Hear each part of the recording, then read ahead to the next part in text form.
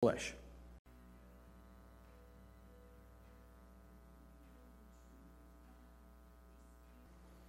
We get to start with Romans today. That should excite you. Okay, great. I want to introduce you all this morning to a couple. One of my favorite couples. One of the best couples you'll ever meet. They've helped me out so many times, so many ways. I feel very connected to this couple, very close to them, to the point really of sentimentality. I feel like they're a part of my life, an irreplaceable part of my life. Without them, I just don't even want to think about it. Okay? Here they are.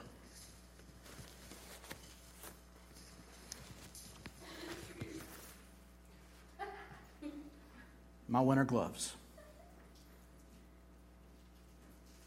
I love these guys. Special place in my heart for this couple right here. These two fellows have kept my hands warm when it was 15 degrees below zero outside. They've helped me make snowballs and snow forts. They've helped me shovel snow off my sidewalk and driveway. One time, check this out. My back windshield blew up when it was real cold. One day, driving home, had been in the car for 15, 20, 30 minutes, and I'm driving up the road. Get ready, this is going to hurt your ears. Are you ready? I'm driving up the road and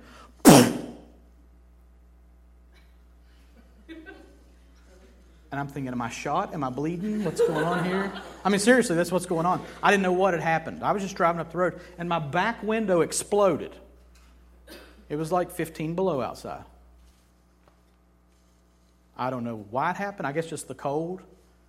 Carl was 10, 11 years old, and it had just had enough, I guess. And it blew up. And let me tell you something. These fellas here came in real handy. No pun intended. These gloves kept my hands warm on the drive home. And the next morning I had to drive out and get that window replaced. And there was nothing covering that. And it was about 10, 15 below. So I'm driving in my car with these two boys on right here. These are good gloves. I love them. They keep my hands warm. And I am very thankful for them.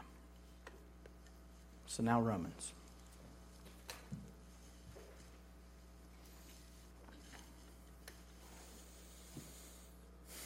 If you would, please stand for the reading of the Word.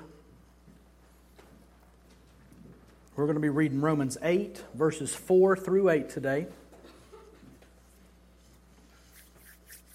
Let me start in verse 4. In order that the righteous requirement of the law might be fulfilled in us, who walk not according to the flesh, but according to the Spirit. For those who live according to the flesh set their minds on the things of the flesh, but those who live according to the Spirit set their minds on the things of the Spirit. For to set the mind on the flesh is death, but to set the mind on the Spirit is life and peace. For the mind that is set on the flesh is hostile to God, for it does not submit to God's law. Indeed, it cannot. Those who are in the flesh cannot please God. Let me pray. God, would you speak hard truth to us today? Would you speak clear truth to us? And may we recognize you, God, as sovereign, as better, as the one who has a better way than the way that we would prepare for ourselves. Holy Spirit, teach us and enable us to receive what you have for us in your word. I ask it in Jesus' name. Amen. You can be seated.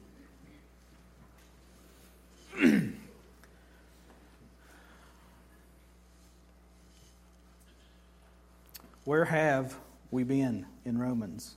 We're about halfway done, a year later. But we're going to be in chapter 8 for a while, so don't get in too big of a hurry. We said that the theme of Romans is how to be right with God. And in our outline, we've seen 3 points so far. Number one, sin, the need for being right with God. And who did that apply to? Everybody. Everybody who's ever been conceived outside of Jesus Christ, who was conceived by the Holy Spirit, was conceived in sin, born a sinner.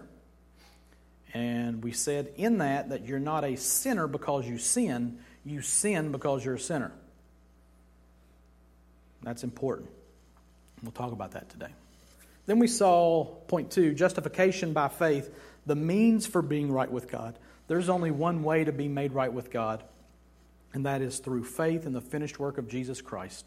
And that faith itself is a gift from God. We are saved by grace through faith in the finished work of Christ and no other way. That brought us into, once we are born again, once we are believers, point 3 is blessings, the results of being right with God. And they are phantasmic. They are wonderful. And we're going to spend a long time in chapter 8 talking about those, but we've already seen through chapter 5, verse 1, through where we are today, some of those blessings. We've seen Asian station, and I hope this is ingrained in your heart and in your mind. Expiation, God takes the guilt of our sin away from us, and I'm doing the simple version this morning so we can get through it. Propitiation, God vented the wrath for our sin, not on us, but on Christ. Christ became our propitiation. Imputation, He gave us Christ's righteousness. He imputed to us the very righteousness of Christ, which led us to a state of justification, which means I have the right to stand in God's presence. Put that in your pipe and smoke it. I have the right to stand in God's presence. I who was born a sinner. And then once we are justified, we start the process of sanctification. Now, Will and I talked last week, and he made a good point. We have been sanctified, and we are being sanctified. At one point before the foundation of the world, we'll say in salvation too, we were saved, which means God set us apart. Sanctification means set apart.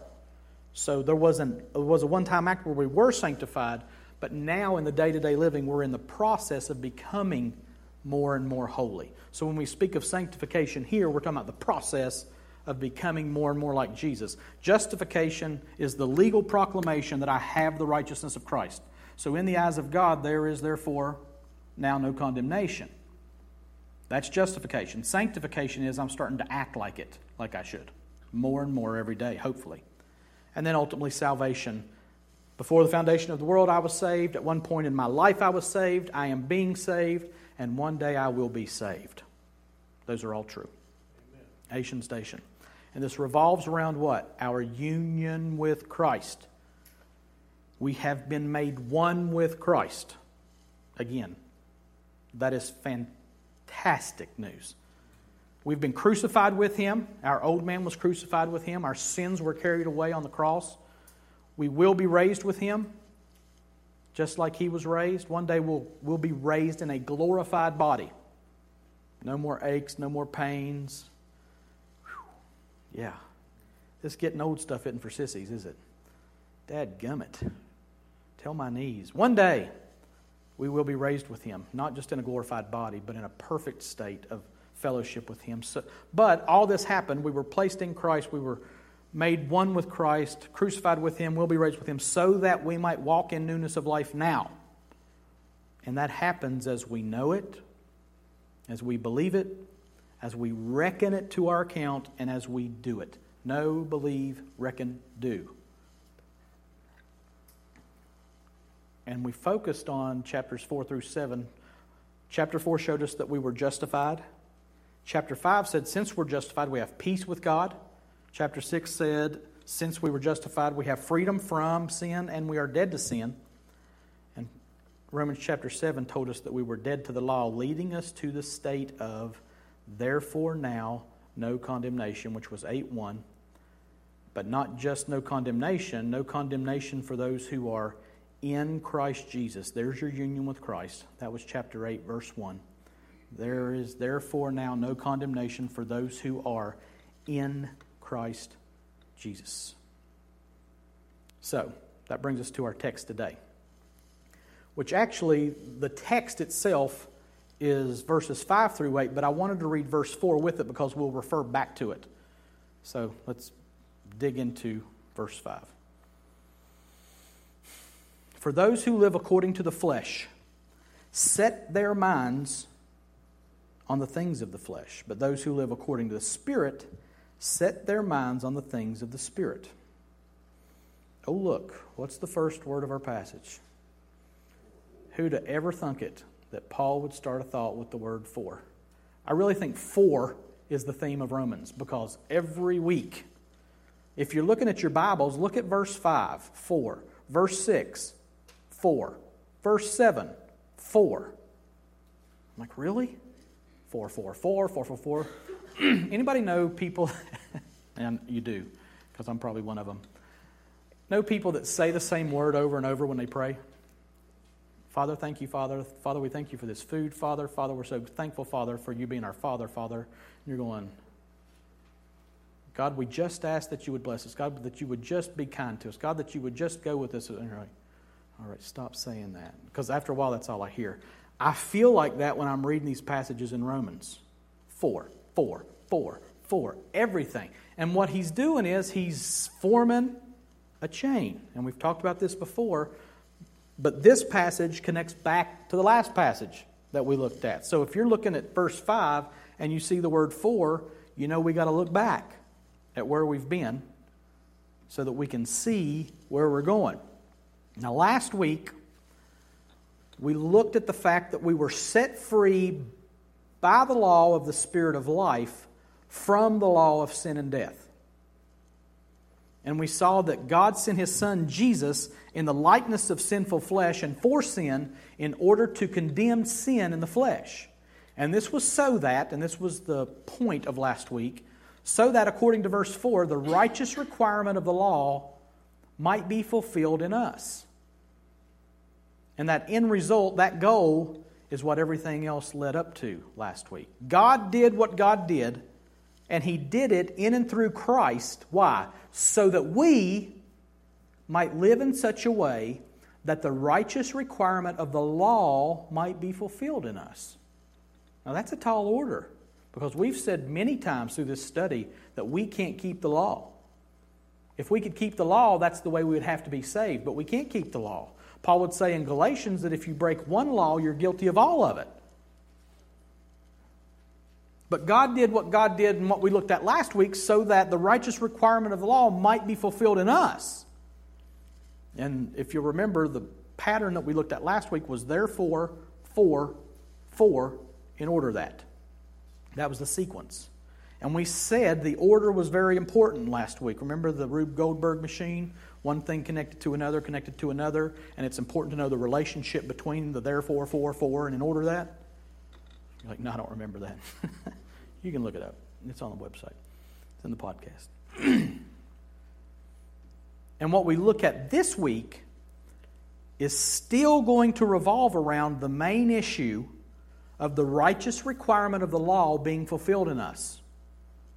But what we'll see this week is how not to fulfill the righteous requirement of the law.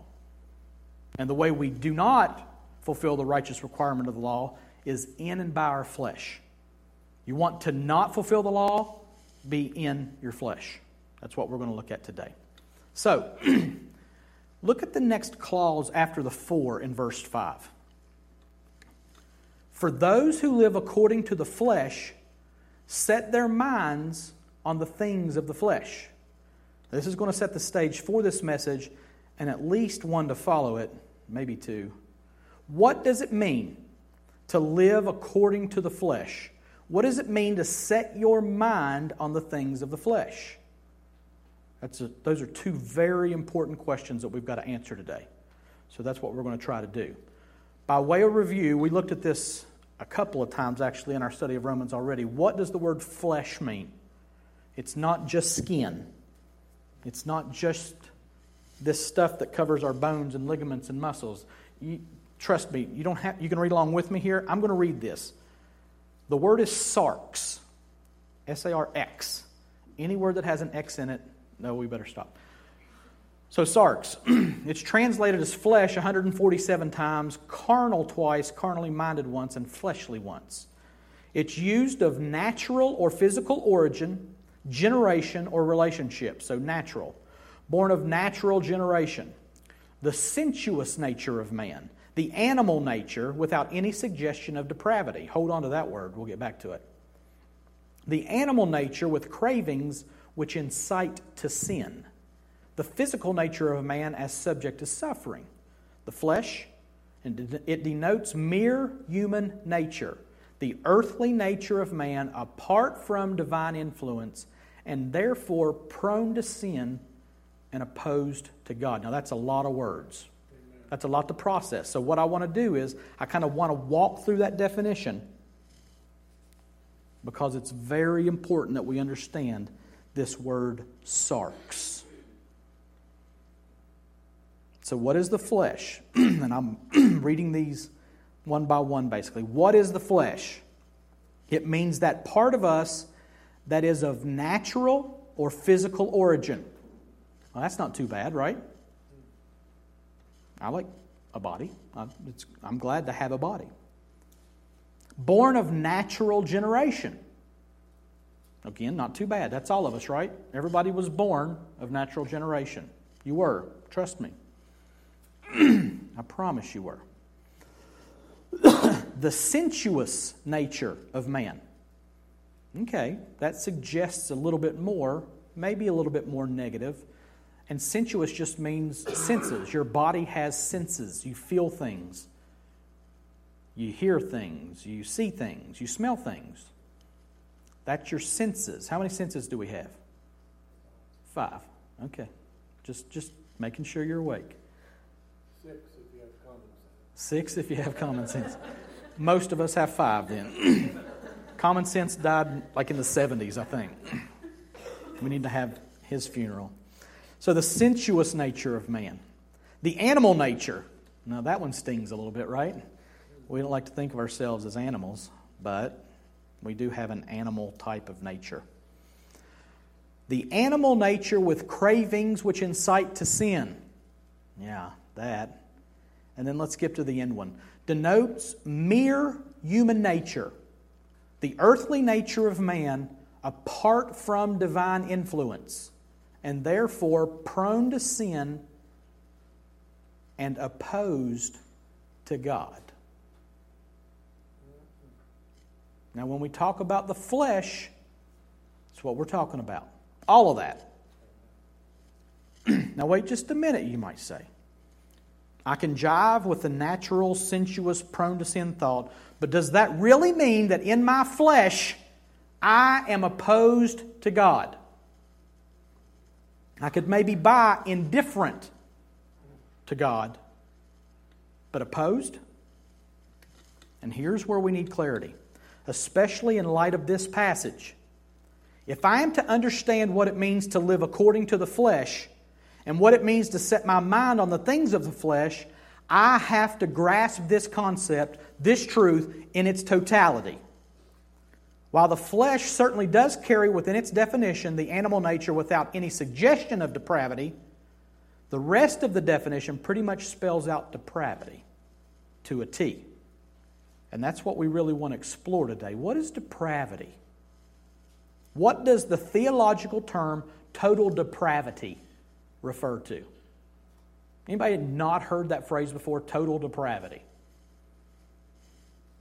We're going to explore it today. Our definition for flesh gives us the details of total depravity, and so does our passage today. And we need to understand the definition to see the clear distinction between those in the flesh and those in the Spirit. And let me just say, at this point, all we're talking about today is those in the flesh. We're not going to get into those in the Spirit. And let me say up front, those in the flesh are those who have not been born again. The unsaved person, the unregenerate person, is in the flesh. Have no option. There are 2 kinds of people in the world. Those in the flesh and those in the Spirit. Those who are in Christ and those who are not in Christ. And what we're looking at today is those who are not in Christ, who are in the flesh. That's what we're going to look at. So, to start this thought simply about depravity, think about what this definition is saying. Those who live according to the flesh and who set their minds on the things of the flesh live and think about natural things. They think about sensuous things, animal things, things that create cravings which incite to sin, things related to human nature, earthly things, things apart from the divine influence, things that are prone to sin, and things that are opposed to God. That's just using that definition to define those who are in the flesh. That's kind of somber, isn't it? So these people think and live in such a way that the physical nature dominates. Their senses, their wants, their sinful nature are the ones driving the car, so to speak. Both their inner lives, their thoughts, and their outer lives, their actions, are completely based on what their physical nature desires. That's all they know. Now, let me ask you this question. Is everything that their physical nature desires and wants bad? Food? Sleep? Laughter? Love? Are those things bad? Touchdowns. I love touchdowns. Depends on who's scoring them. Sometimes I hate touchdowns. A Cowboy touchdown, there's not much worse in the world than a Dallas Cowboys touchdown. I hate the Cowboys. I said it from the pulpit. That's the fleshly desires in me. So, their senses, their wants, their sinful nature are driving the car. Both their inner lives, their thoughts, and their outer lives, their actions are completely based on what their physical nature desires. And that's not all bad. Keep that in mind. It's all they know. Now, this is contrasted in verse 5 with those who live and set their minds on the things of the Spirit. And again, we won't be discussing them today, just the fleshy folk. And what is the outcome of this type of life? Well, wait a minute. I've fooled myself. There it is, Romans 8:6. What is the outcome of this type of life? Verse 6 says, "For to set the mind on the flesh is death, but to set the mind on the Spirit is life and peace." So, when we talk about those who are in the flesh, what kind of picture does it paint? As they want good things, as they desire touchdowns and a cold pop, what's the end result of their lifestyle, of their thought pattern? It's death. For to set the mind on the flesh is death. That's not a very rosy picture. To set the mind on the flesh is death. Do you need a definition of death? It means absence of life. Okay? So what is the result of a mindset on the flesh? A mindset on the flesh leads to an absence of life. Do you get that? A person living in the flesh, whose mind is set on the flesh, has no life. You say, but they're alive, right?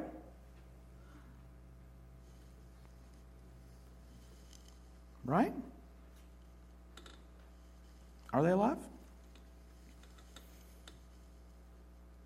The Bible speaks of this, talking about depravity and an absence of life in Ephesians chapter 2. I'm going to read verses 1 through 5. Speaking of somebody without life, somebody without spiritual life, who is living in the flesh, here he's talking to believers who once walked that way. And he says, "And you were dead in the trespasses and sins in which you once walked, following the course of this world, following the prince of the power of the air, the spirit that is now at work in the sons of disobedience, among whom we all once lived." So you were dead while you were living, "in the passions of our flesh, carrying out the desires of the body and the mind, and were by nature children of wrath, like the rest of mankind. But God, being rich in mercy, because of the great love with which He loved us, even when we were dead in our trespasses, made us alive together with Christ. By grace you have been saved. We can see our definition and our thought pattern clearly here in Ephesians. You were dead, walking according to the course of this world, in the passions of our flesh, the desires of the body and the mind. And then God made you alive even when you were dead. Now, when you notice the close harmony of what it says in Ephesians to what we just saw in Romans, first of all, thank God for the harmony of Scripture. Amen. No contradiction anywhere. You say, well, no, I've seen a couple. I promise you haven't. You've seen what you may think are contradictions, but I promise you the Bible works in perfect concert and harmony with itself to give us an accurate picture of God. So when you see what you see in Romans and when you see what you see in Ephesians, you're seeing the same thing. The exact same thing.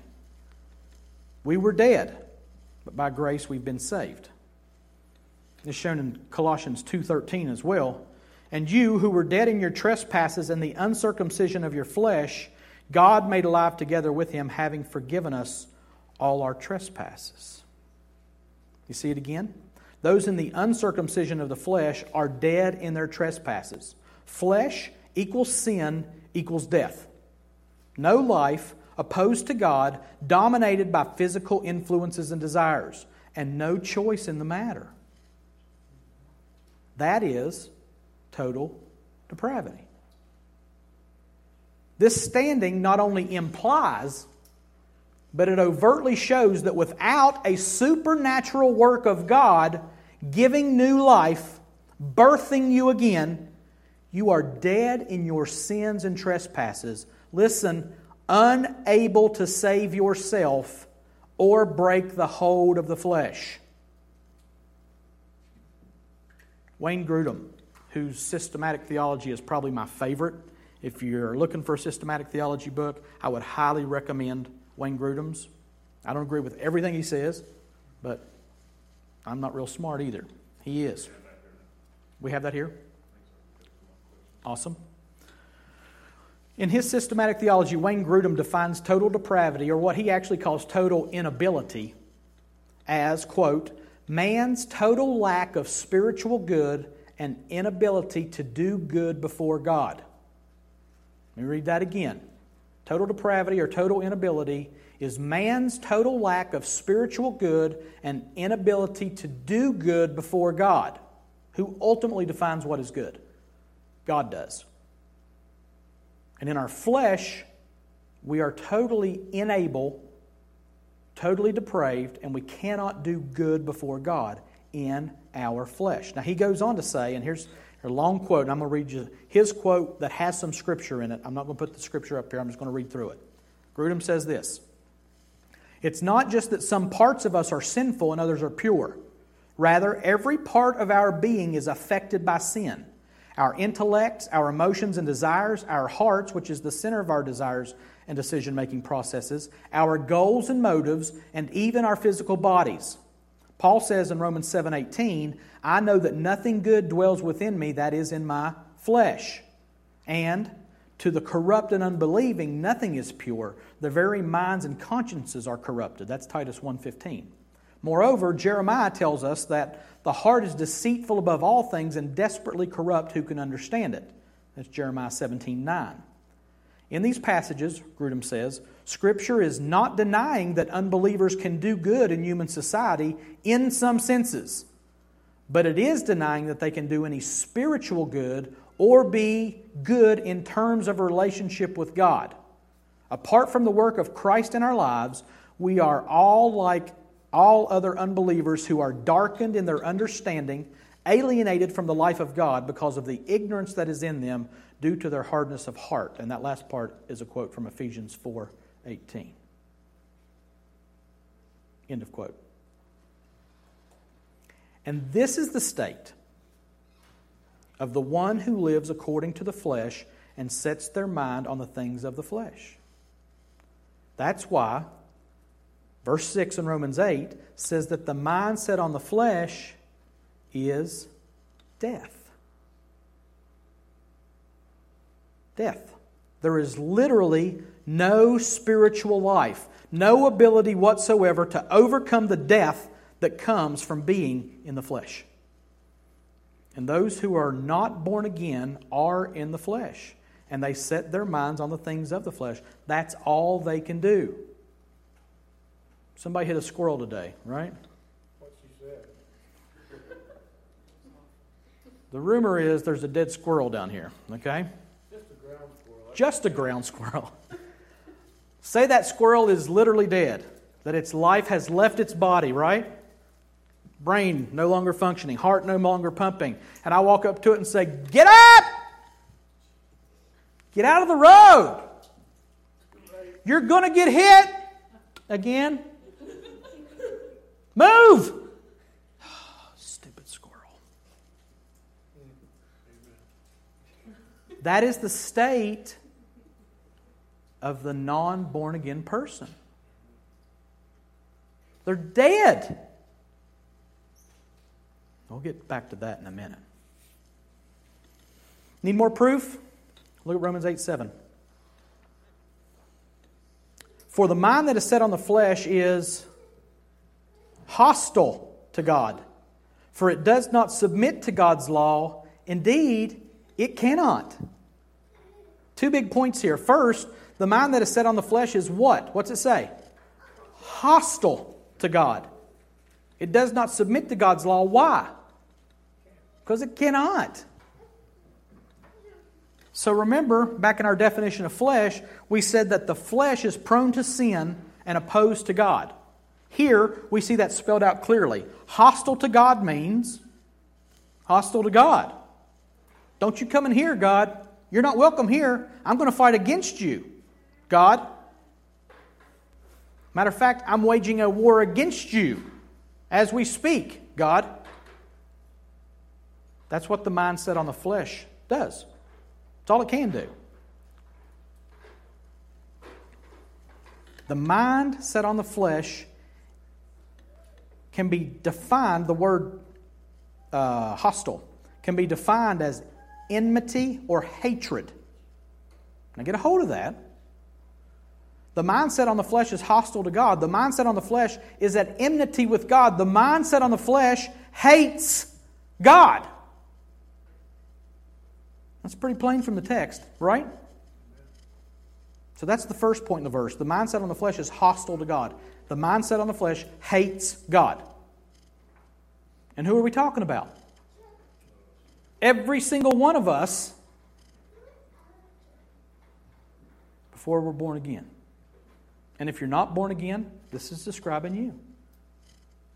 You say, "Well, I don't hate God." Your mind does.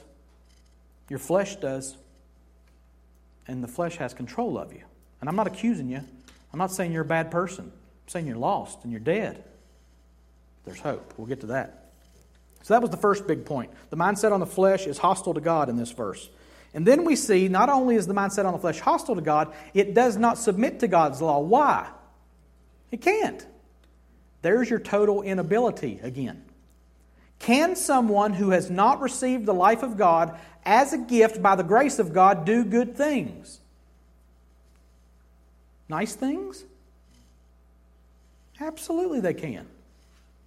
But knowing that those things do not commend us to God and that we're saved by grace alone through faith alone, we know that those good or nice things aren't things of the Spirit. They are actually acts, listen, that are hostile to God.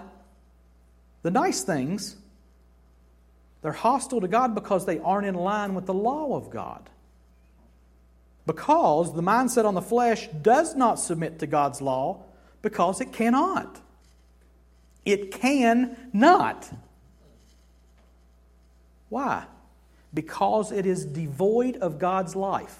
It is devoid of God's power. It is devoid of God's love and God's holiness. Even the best deeds done by those who are in the flesh, not born again, are acts of hostility toward God. The best ones they do. All of our righteousnesses are filthy rags. Our righteous deeds, all of our righteousness is as filthy rags. That's all the flesh can do. Here I'm going to quote Wayne Grudem again. He puts it this way. In terms of bearing fruit for God's kingdom and doing what pleases Him, Jesus says in John 15:5, apart from me, you can do nothing. In fact, unbelievers are not pleasing to God, if for no other reason, simply because their actions do not proceed from faith in God or from love to Him. And according to Hebrews 11:6, without faith, it is impossible to please Him. Still quoting Grudem here. When Paul's readers were unbelievers, he tells us in Ephesians 2, which we just read, you were dead through the trespasses and sins in which you once walked. Unbelievers are in a state of bondage or enslavement to sin because John 8:34 says, everyone who commits sin is a slave to sin. Though from a human standpoint, people might be able to do much good, Isaiah affirms that all our righteous deeds are like a polluted garment. Isaiah 64:6. And the literal translation is menstrual garment. Your best righteous deeds in your flesh are like a polluted menstrual garment before God. Dadgummit. Anybody see Because of Winn-Dixie? Read the book, see the movie? At one point, Opal was talking to the Dewberry Boys. They were knuckleheads. And she said something to them to cut them down, or I don't remember what she said. And one of the Dewberry Boys said, dang, Opal. That's all he had. That's all he couldn't say anything to her. And I read this and I'm like, dang, Opal. Our best deeds in the flesh are like polluted menstrual garments before God. Dang, Opal. Unbelievers are not even able to understand the things of God correctly, for the natural man does not receive the gifts or the things of the Spirit of God, for they are folly to him, and he is not able to understand them because they are spiritually discerned. That's 1 Corinthians 2:14. Nor can we come to God in our own power, for Jesus says in John 6:44, no one can come to me unless the Father who sent me draws him. In your flesh, you are dead. You are hostile to God. You cannot submit to God's law.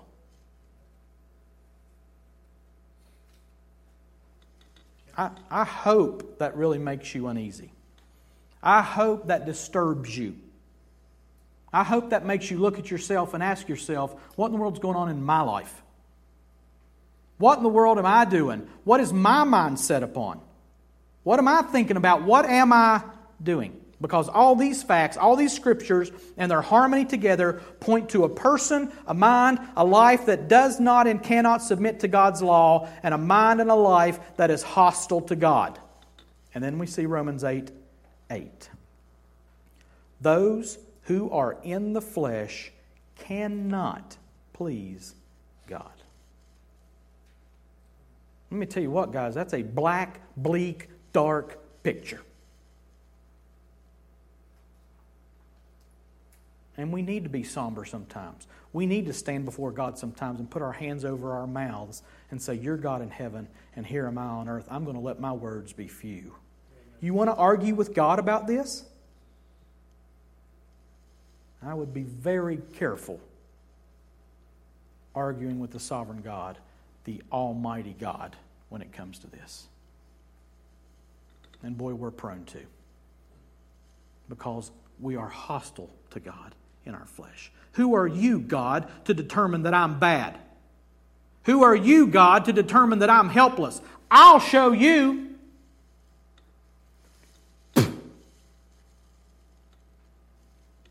Tell me I'm bad. Tell me I can't help myself. I don't need God anyway. Do you hear the life of the flesh?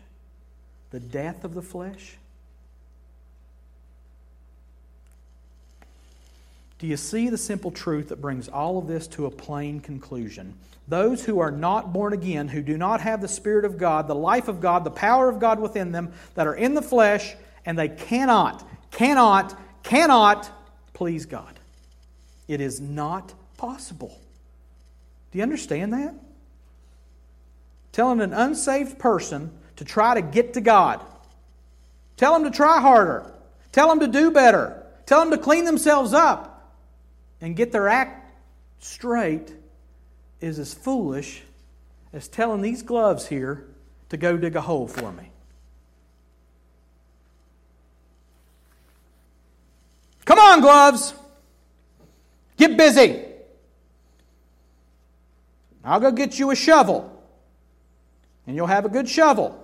And you get busy moving that dirt. Come on. It's not going to move itself. Get busy. Do better. Work harder. Heck, just work. Do something. What is wrong with you? Are you stupid? You don't even care? Dude, do you even work out? That's what I thought. But these are good gloves. Aren't they? Man, they've done some good things. Some really good stuff. They kept me warm. They helped me make snowballs. They dug me out of blizzards. But not in and of themselves, they haven't. Nor could they. It is impossible for these gloves to work. It is impossible for these gloves to do better. It is impossible for these gloves to try harder to make me happy. They are powerless in and of themselves. They have no life in and of themselves. It is impossible for them to work. And these gloves are completely useless to anyone unless they are invaded from the outside. Uh-oh. All of a sudden, this glove is alive. All of a sudden, this glove has a lot more potential. Actually, this glove now has potential because it has power in it. It has life in it. This one here, no life. Get busy. Look what your buddy's doing. Look. He's doing good things, man. Why can't you do good things? What's wrong? Don't you want to do good things? I remember you doing good things before. Things that helped me out. Things that were nice.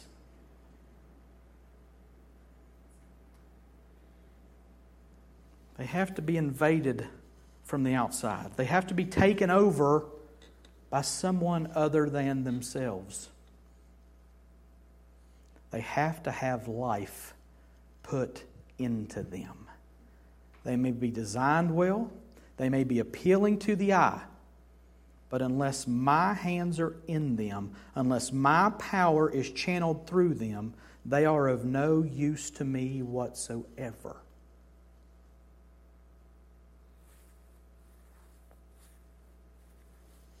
Those who are in the flesh cannot please God. Now, I will say this, that glove is not hostile to me right now. So the analogy is not perfect. But that glove can't help me at all unless I put it on.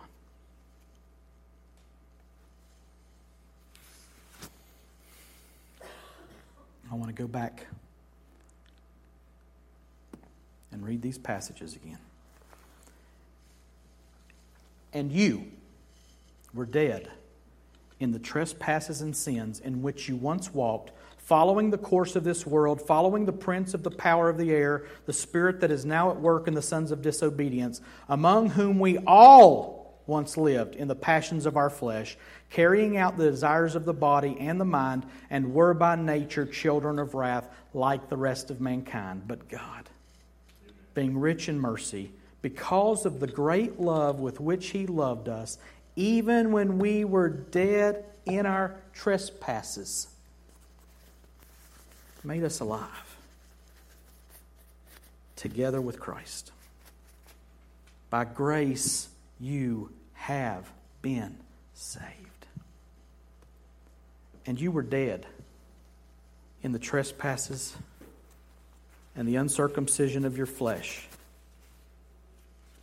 When you were, God made you alive together with Him, having forgiven us all our trespasses.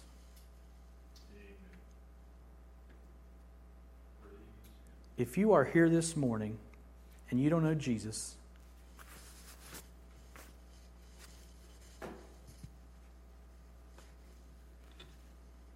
you're dead.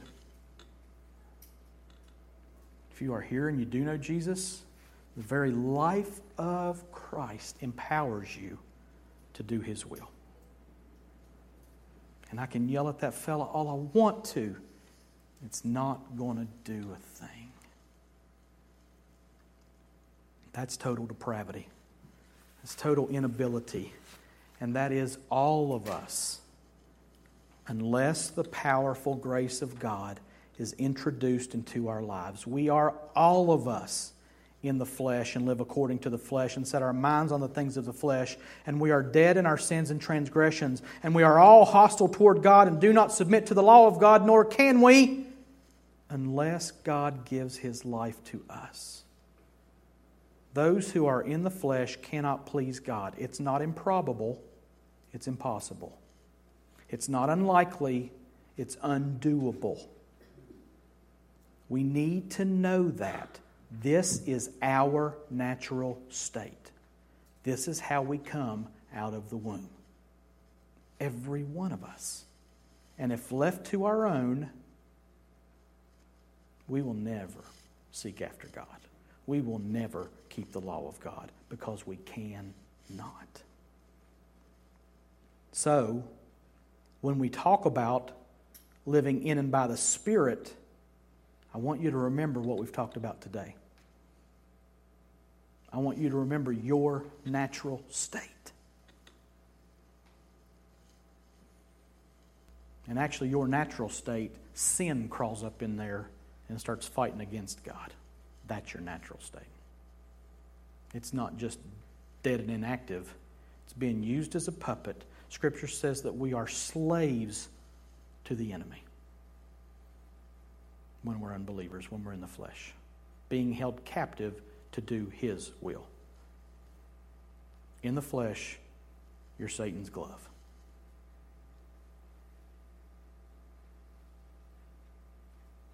I'm like, dang, Opal. So what do? What's our reaction to this? First and foremost, if you're not a believer, you need to admit the truth. This is my natural state. This is what God says about me. You say, well, I don't know that I can. Tell you what, get on your face. God, make this real to me. God, breathe your life into me. I recognize that I am a dead, lifeless sinner apart from you. Admit your sin. Admit that you are in the flesh and that you need a Savior. And the Savior that we celebrated today through the Lord's table, through the music, through the Word, is Jesus Christ. There's no other way. We are justified, saved by grace alone, through faith alone in the finished work of Christ. And when we admit that we're sinners and say that we need a Savior and recognize Jesus as that Savior and call out to Him, please save me, please forgive me, please give me new life, God is faithful. Amen. Now, what if you're a believer? First of all, I would call you to remember those days right there. Dead in your sins and your trespasses, without the life of God, without any hope of pleasing God. Remember them and rejoice that you have been delivered from them, but don't stop there. Romans 1:16 says that the gospel is the power of God unto salvation. Remember from whence you came. and preach the gospel. Because God will not save anyone apart from the gospel. When you walk across an old dead glove laying in the road, figuratively speaking, preach the gospel.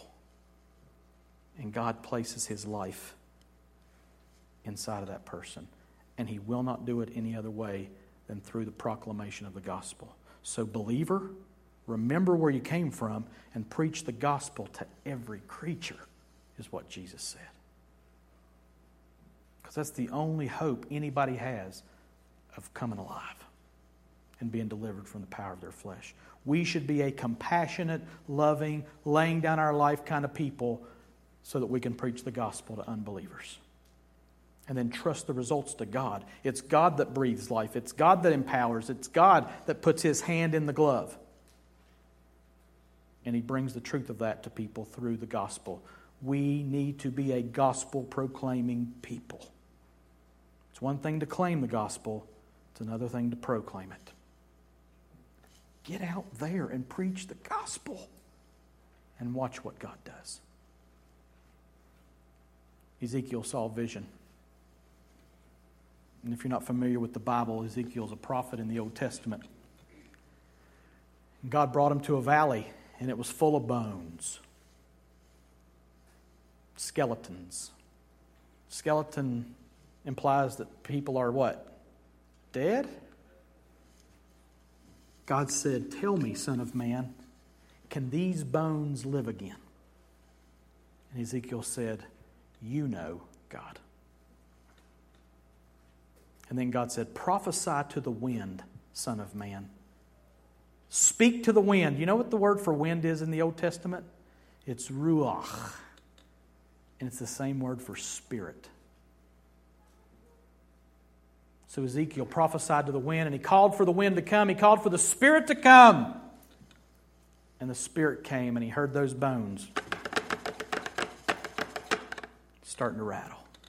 And they came together and formed people. And it says that muscle and sinew and flesh were put on them, and they were raised up to be a mighty army by the very word, the very breath, the very Spirit of God.